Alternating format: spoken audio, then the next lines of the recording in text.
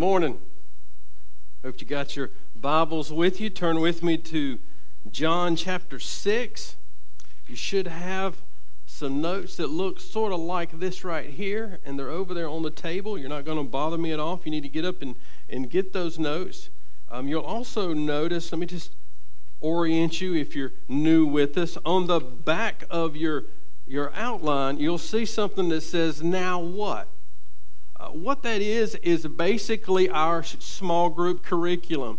Our small group curriculum that meets, and we meet throughout the week, even beginning tonight and throughout the week. What we talk about is the message. There's no other curriculum that you're supposed to study other than God's Word. And these questions are what we talk about when we gather together. So just so you know that.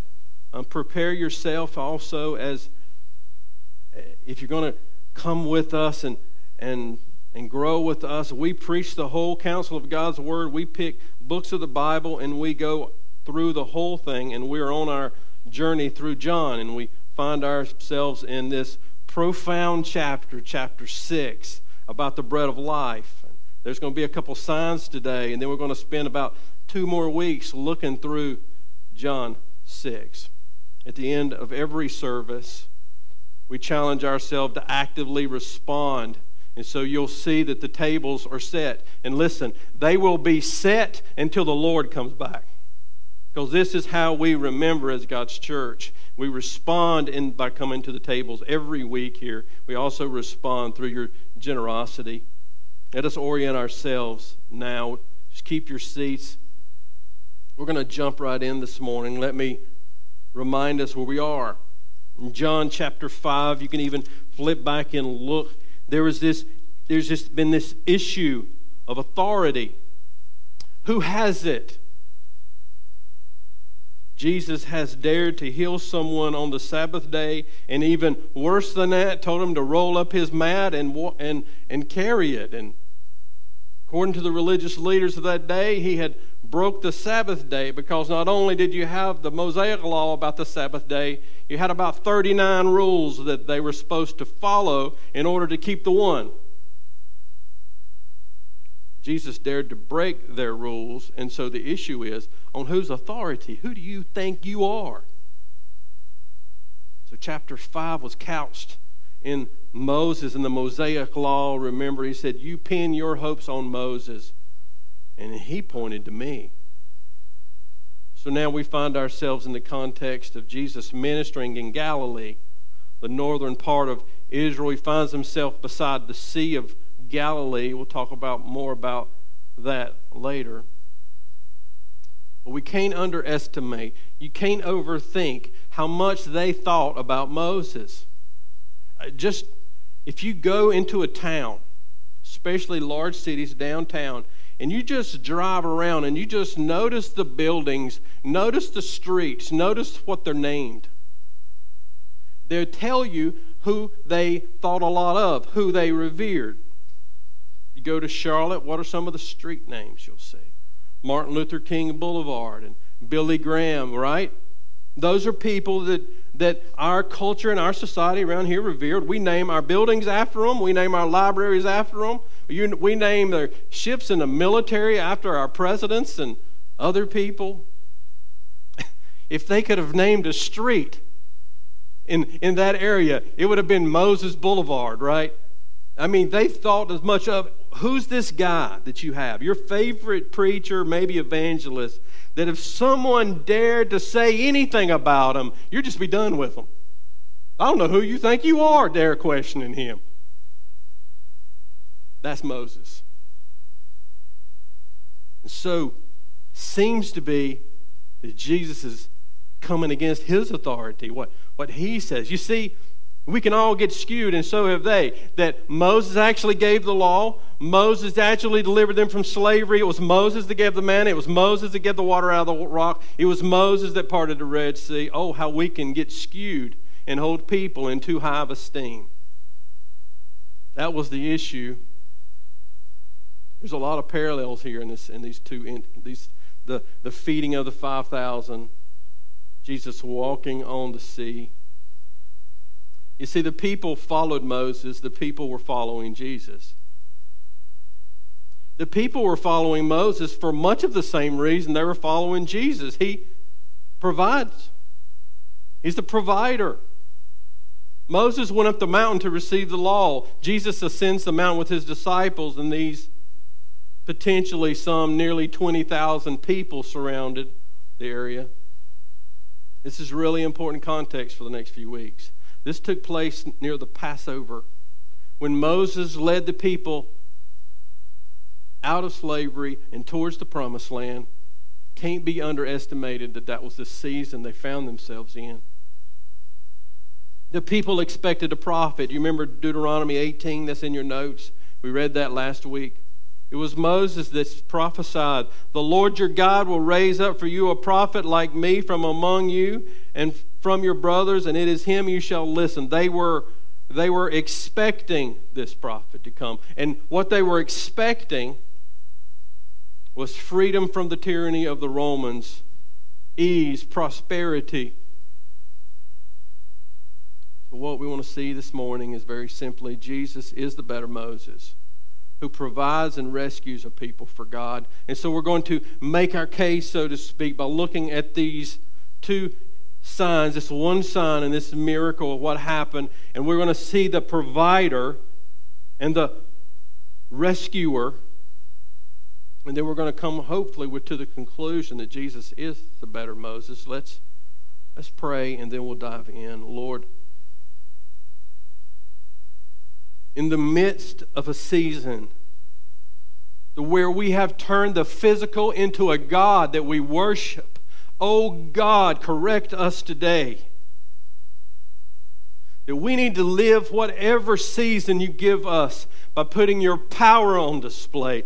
Oh God, may you do that in me today. May you do that in us today. That wherever we find ourselves, we are indwelled by the power of the very Holy Spirit of God. Lord, help us to live every day putting that power on display. Oh God, do it in us. Do it in this church.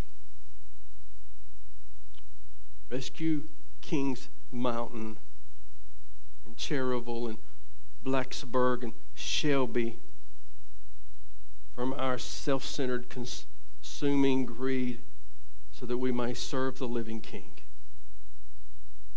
In Jesus' name, amen. Jesus provides. He provides. He's at the sea. You remember the story? He ascends the mountain. Some 5,000 men follow him. There's a couple things I want you to see. Jesus provides by feeding the people, all the people. I want you to see something. In context, this is important. You see, the prophets of the Old Testament provided. Turn with me. I want you to see this. It's one of those passages, one of those stories you just might forget about. 2 Kings in chapter 4.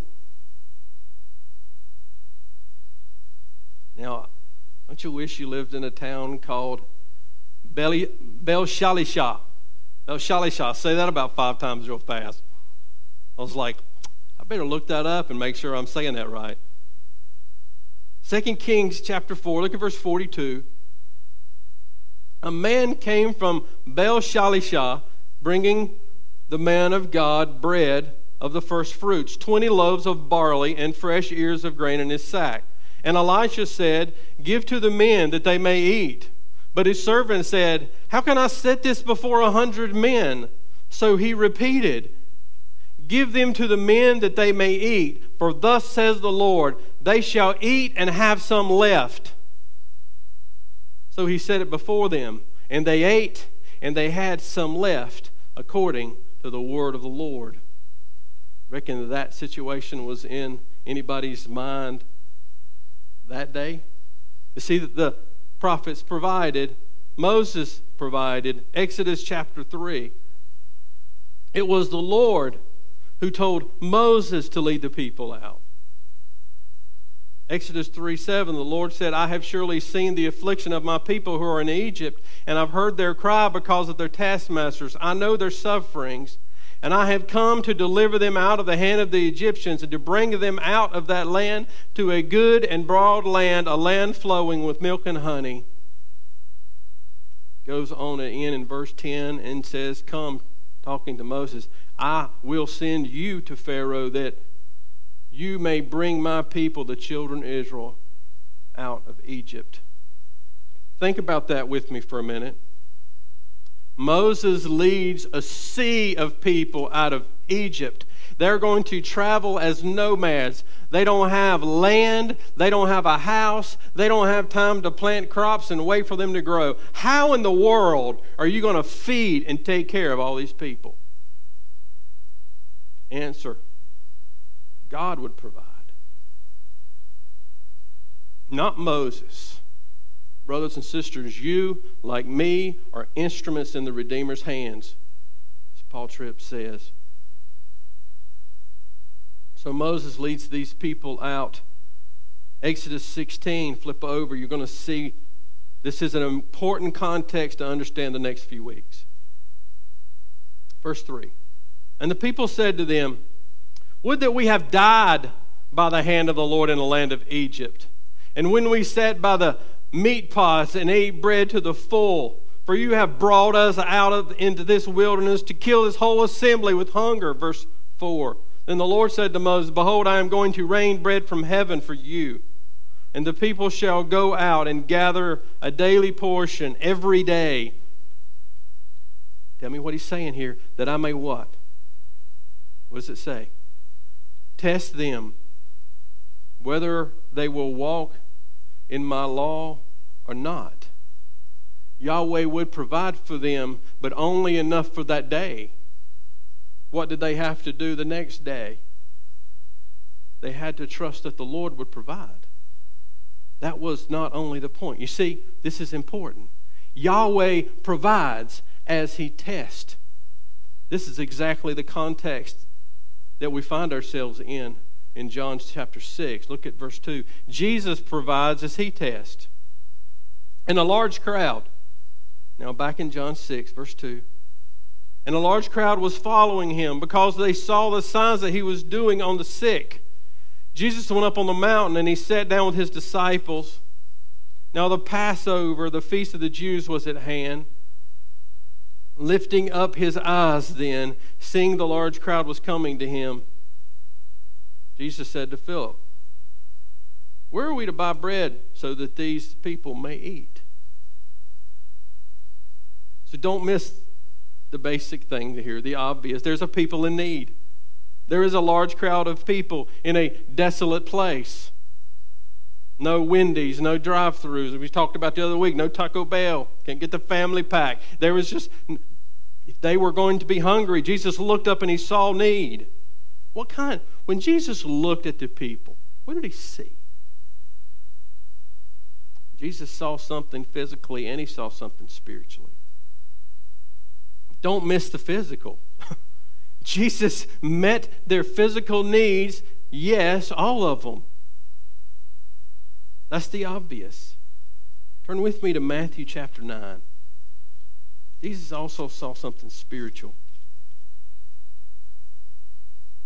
Listen, I'm going to make some very clear points today. Don't misunderstand me that I am demeaning the physical. But there is a supremacy, an order of things in Scripture. We must see them. Jesus saw something spiritually. Matthew 9, look at verse 36. Matthew 9:36. When he saw the crowds, he had compassion for them. Why? Because they were harassed and helpless like sheep without a shepherd. Jesus saw a need. That need was both physical and spiritual. But there was also a test going on. Jesus was not only the provider, he was also testing.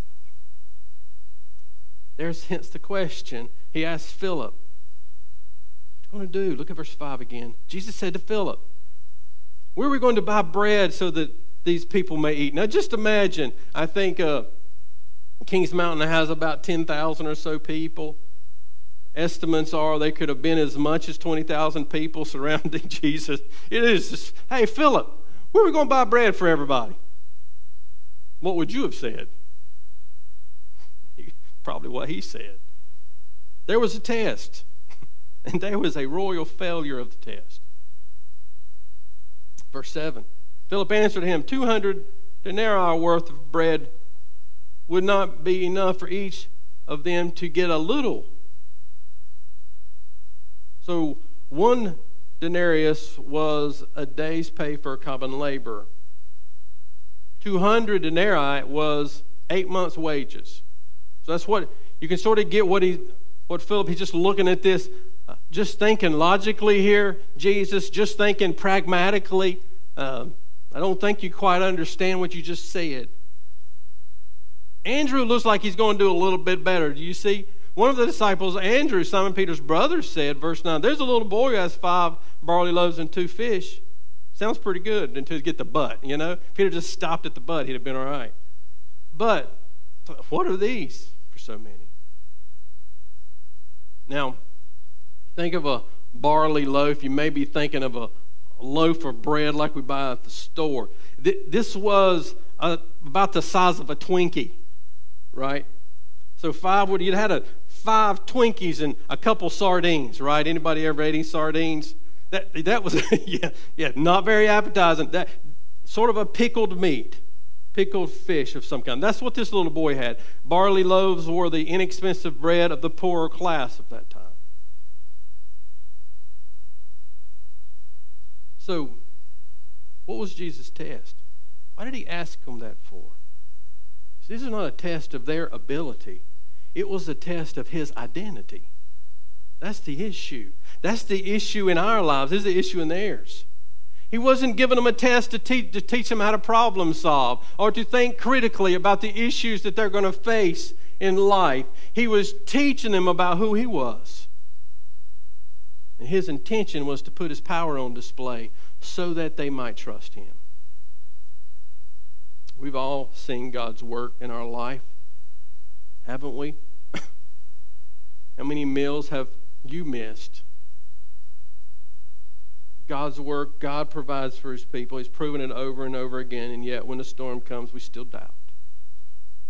We still lean towards pragmatic. We got a problem.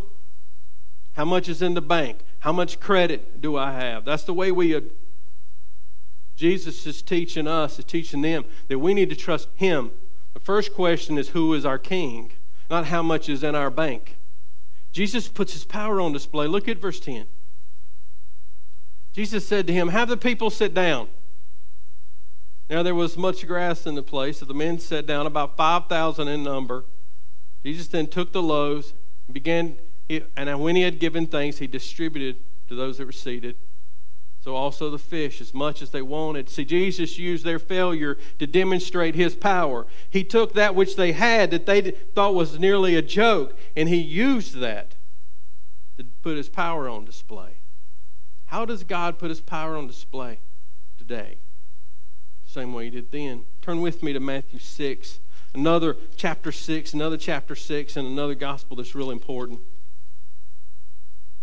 Matthew chapter 6. How does God put his power on display? Verse 26. Look at the birds of the air. They neither sow nor reap nor gather into barns, and yet your heavenly Father feeds them. Are you not more valuable than they? Verse 27. And which of you, by being anxious, can add a single hour to his lifespan? It's important to actually believe right now. Verse 28, and why are you anxious about clothing? Consider the lilies of the field, how they grow. They neither toil nor spin. Yet I tell you, even Solomon in all his glory was not arrayed like one of these. But if God so clothes the grass of the field, which today is alive and tomorrow is thrown into the oven, will he not much more clothe you, O you of little faith? The issue in the whole of Scripture is this issue of faith. Think about it. How is God putting his glory on display right now? We call these things systems. the ecosystem, the solar system, the digestive system, the circulatory system. I looked that up. I started thinking about it. I looked up system. Here's what it is. A set of things working together as parts of a mechanism or an interconnecting network.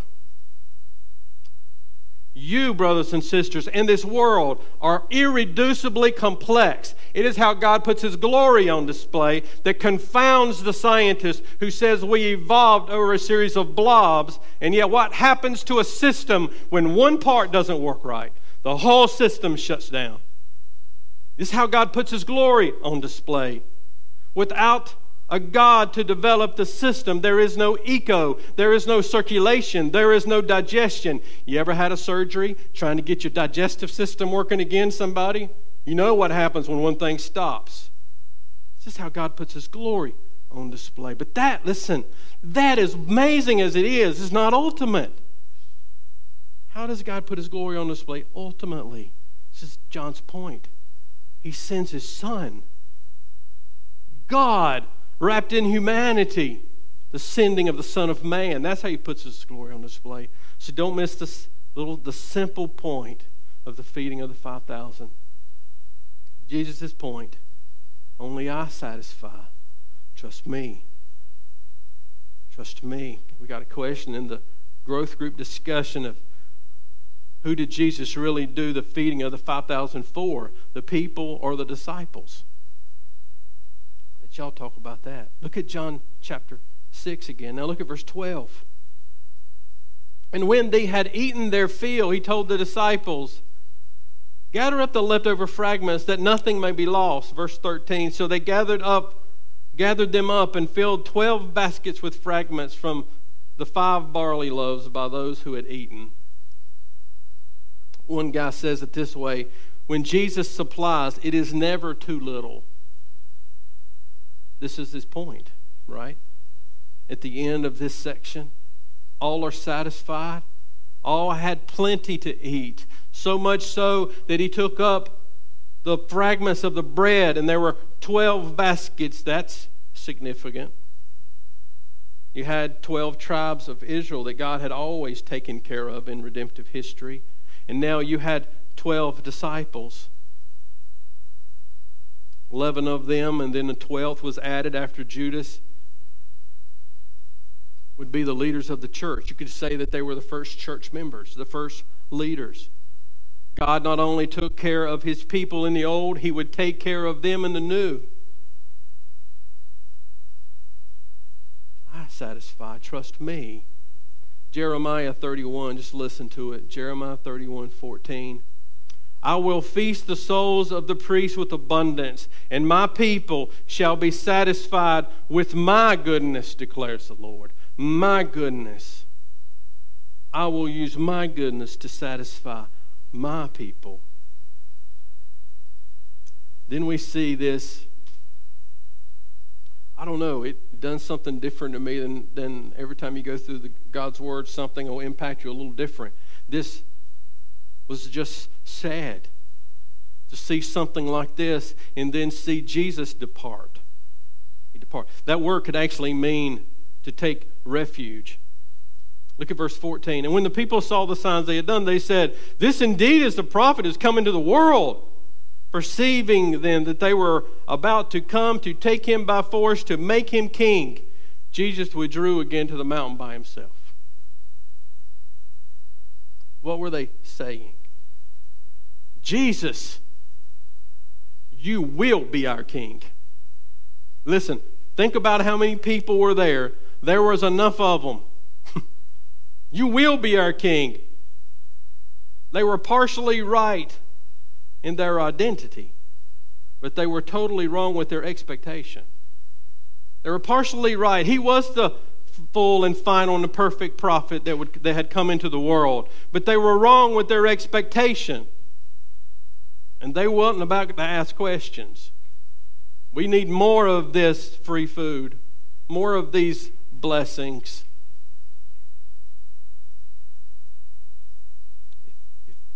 Here's this mindset. If Moses led us out of Egypt, where is He going to lead us? Wow.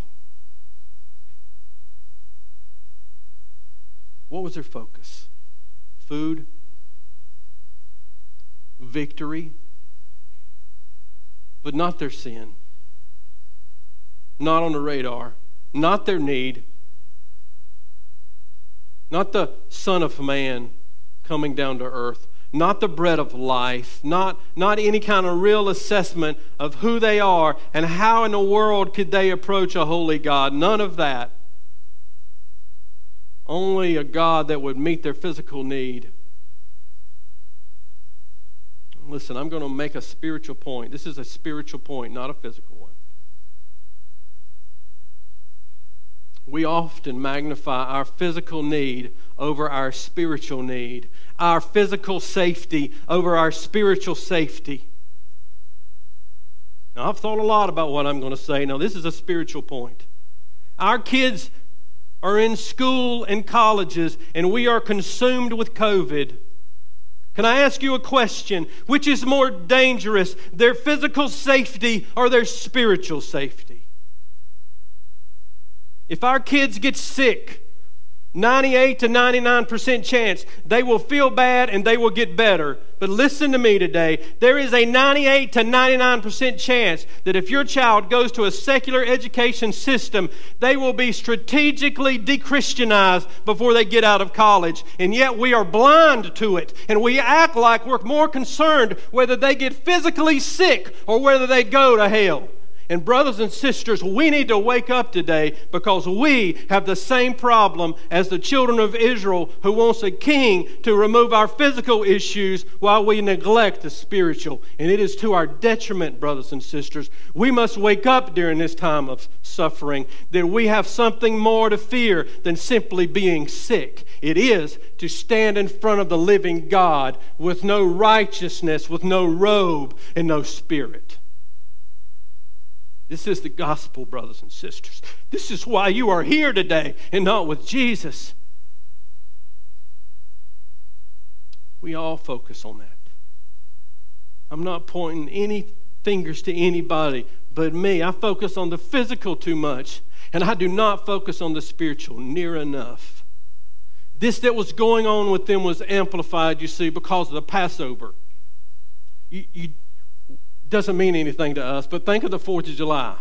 How do you feel as an American on the 4th of July? Proud, excited. This is how they felt during the Passover. They were remembering their freedom, their zeal, their nationalism. They were a proud people. And so they thought, during this time, they saw him. They were already excited. So this is the answer. But listen to me this morning. Jesus will not be forced, played, manipulated, or bargained with. Jesus cannot be bargained with. He has no bargaining chip for blessings, though the prosperity gospel promises it. And we, in part, begin to buy into it, that we want to serve a Jesus that will answer our man-centered prayers and leave the mission of God undone. Jesus is Lord. He does not need us. We need Him. He does not up there in heaven right now saying, oh, Battlegrounds of worshiping today. You know, I really needed that. No. We need our worship accepted by Him. We are created for worship. We are stamped with that. We will worship. We must worship Him. We need Him. We must surrender our lives to Him, to use our lives the way He sees fit. Jesus departed. And there's a tragedy in that. And He sends His disciples across the sea. See, the test is not done. He's not done. The test is the main thing. He's not done. So Jesus rescues by coming to His disciples and they're on the sea. It says when evening came, verse 16, when evening came, His disciples went down to the sea and got into the boat and started across the Sea of Capernaum. It was now dark and Jesus hadn't come, and the sea became rough because a strong wind was blowing.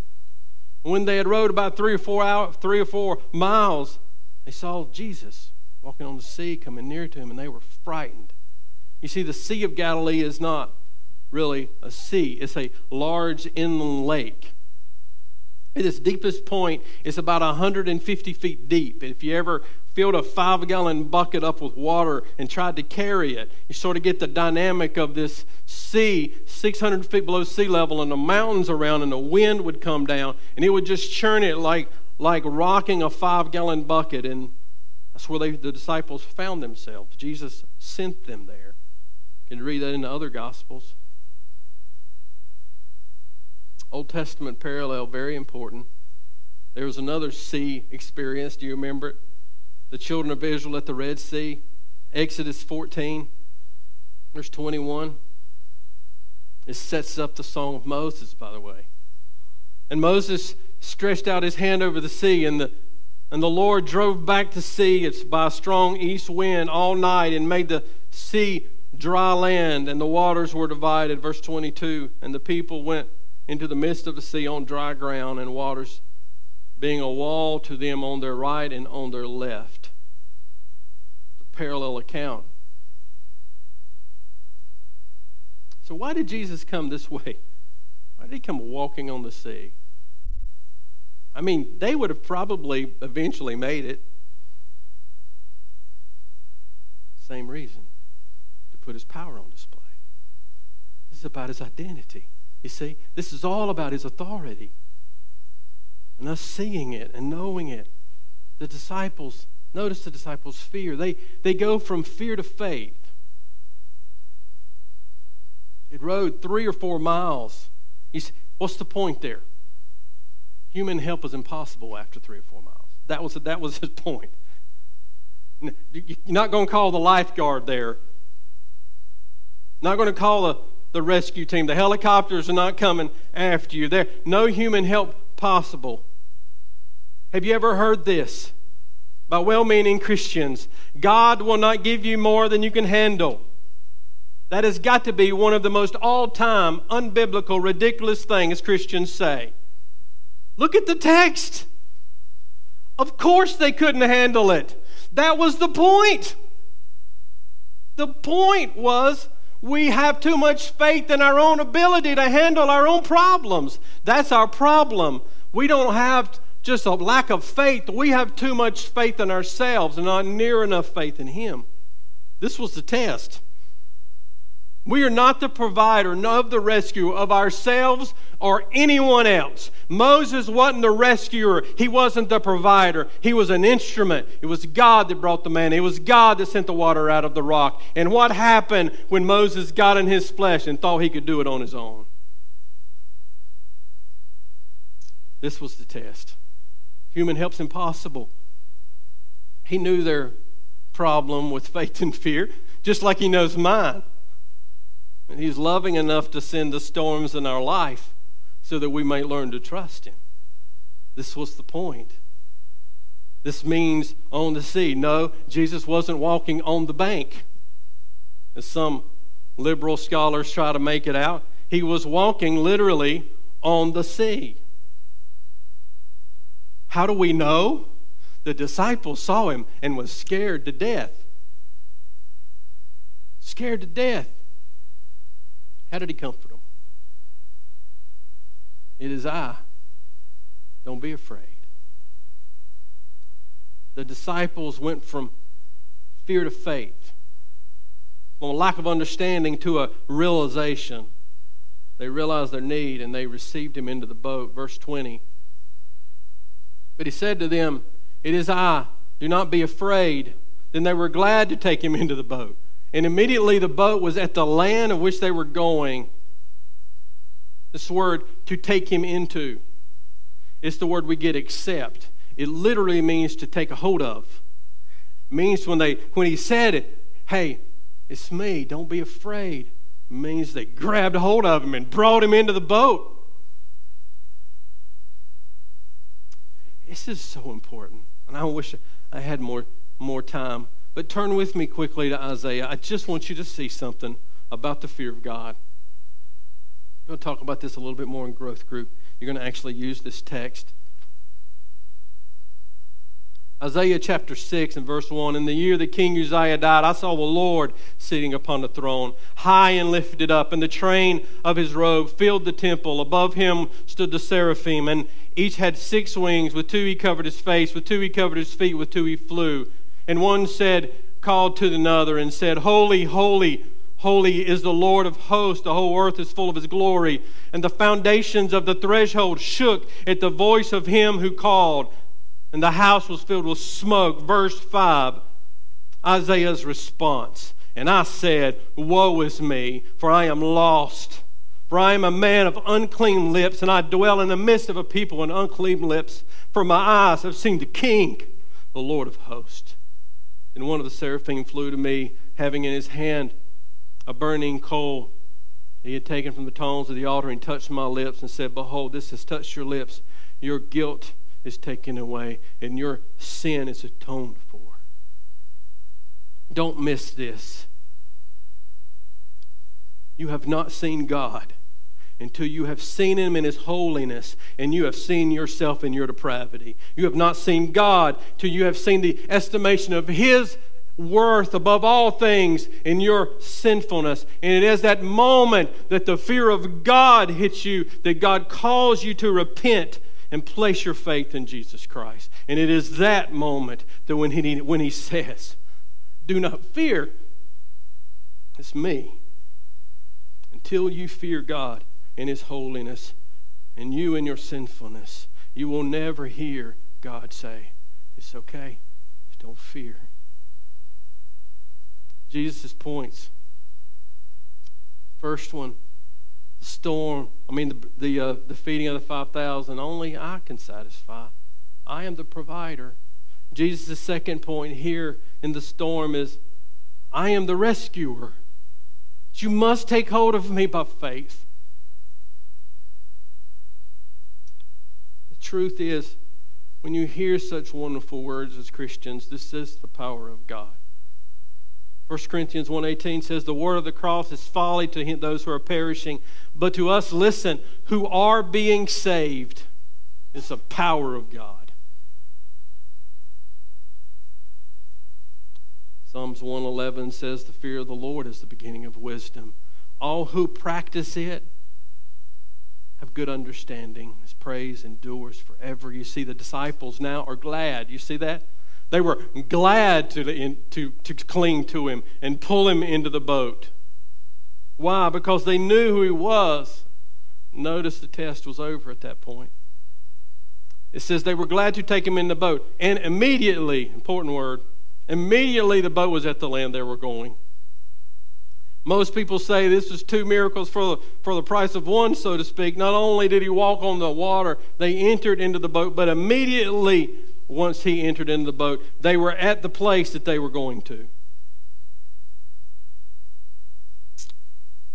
They were at peace. I love this text. I want you to see it. First time I see it, it's hard for me to describe how I felt. Psalms 107. I want you to see this. Turn with me in your Bibles there.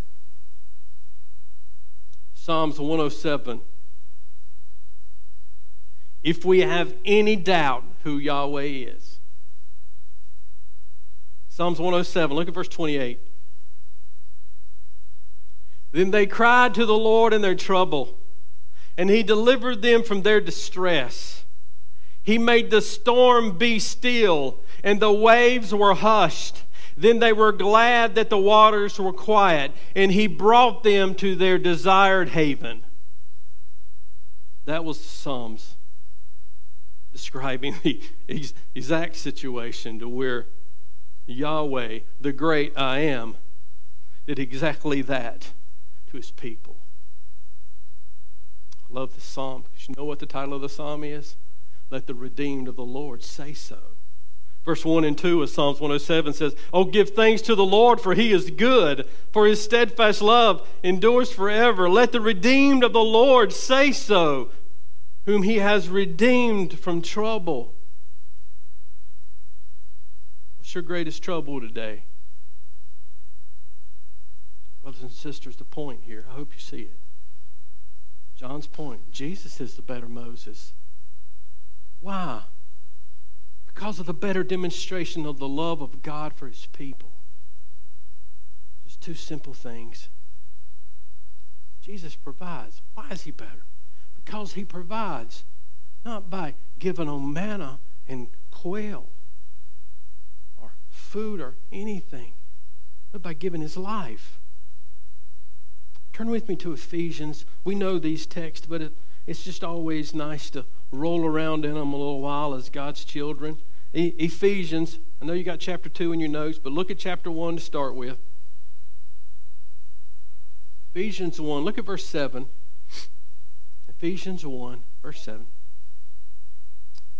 In him we have redemption through his blood, the forgiveness of our trespasses, according to the riches of his grace, which he lavished upon us in all wisdom and insight, making known to us the mystery of his will, according to his purpose, which he set forth in Christ as a plan for the fullness of time to unite all things in him, things in heaven and on earth. Then he gets wound up in chapter 2 and verse 1. He says, and you were dead in your trespasses and sins. By the way, that's the greatest trouble. What will God do with your sin? And you were dead in your trespasses and sins, in which you once walked, following the course of this world, following the prince and the power of the air, the spirit that is now working in the sons of disobedience, among whom we all once lived in the passions of our flesh, carrying out the desires of our body and the mind, and were by nature children of wrath like the rest of mankind. Verse 4, but God, being rich in mercy, because of his great love with which he loved us, even when we were dead in our trespasses and sin, made us alive together with Christ. By grace you have been saved. Brothers and sisters, that is better. He gave his life for us so that we might be saved. Listen, he rescues us by not only redeeming us, but listen, by adopting us. That's better. Galatians 4 verse 4 says this. Listen to the better of this. And when the fullness of time had come, God sent forth his Son, born of a woman, born under the law, to redeem those who were under the law. Why? So that we might receive adoption as sons. And because you are sons, God has sent the Spirit of his Son into your hearts, crying, Abba, Father. So you are no longer a slave, but a son. And if a son, then an heir through God. Brothers and sisters, that is better. Jesus is better. Better than Moses. Why? Because his provision is eternal life, and his rescue plan was adoption. So what today? One governing principle, brothers and sisters, to knowing how to navigate life in any season, and it is the supremacy of Jesus Christ. This is the governing principle of our lives that will lead us to an all-satisfying joy in all of life, despite the season. Is Jesus Christ spiritually satisfying you today, now? Are you daily taking hold of Jesus and who you are in him? That's the better. I shared the gospel this week to somebody who's been through a lot in their life. I just love to tell them, don't you know that you were created by God for a purpose? You were created in his image. You are treasured. You are precious. You are valuable because your God created you and he stamped his image on you. You were created for him. You're not a blob of goop that developed over millions of years. You were no empty vessel that just meant to be filled with the stuff of life. You were meant to be filled with him. But sin is our problem. And sin separated us from God. We are created from the Creator that we were designed to serve. But God loved you so much, he sent his Son in order to bring us back to God. And all we need to do is repent and place our faith in him. Confess he is the Savior of our soul and he is the Lord of everything. And then the rest of our life is lived by getting up every day and taking hold of Christ. You see, Ephesians 1 and Ephesians 2 are wonderful, but Ephesians 5 begins to get into our life. Ephesians 5 verse 2, he says this,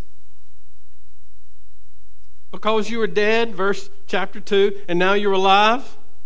Verse 5, now Walk in love, as Christ loved us and gave himself up for us, a fragrant offering and sacrifice to God. There are two twin truths.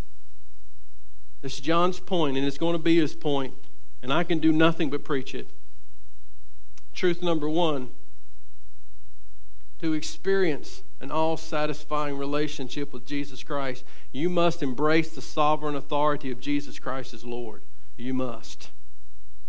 But equally, friends, equally true, and must not be let go of, is number two, you must take personal responsibility to walk by faith and obedience to Jesus Christ. This is what John is teaching us. Embrace the sovereign authority of Jesus Christ as Lord, and embrace no one else as Lord, but also embrace your God-given responsibility to walk by faith and obedience to Jesus Christ, and whatever it cost, it cost. This is the key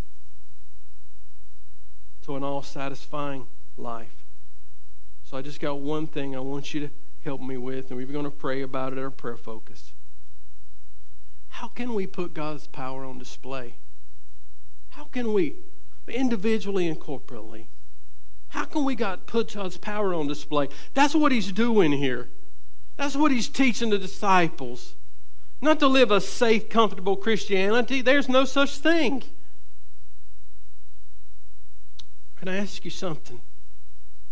As we move toward renovating our worship space, as the architect is right now working on that design, how can we put God's power on display? We're going to get those plans, and they're going to have a cost and a timeline and all those things. And it's going to be really easy to start thinking pragmatically, but I'm asking us to pray about how can we put God's power on display through that. As we desire to help the homeless, how can we put God's power on display? As I seek to disciple my kids, how can I put God's power on display? Can I ask some of you who are retired, how are you using your retirement to put God's power on display? Some of us had plans, but our physical just takes the time, doesn't it? So I'm asking us today, it takes faith to clear your schedule.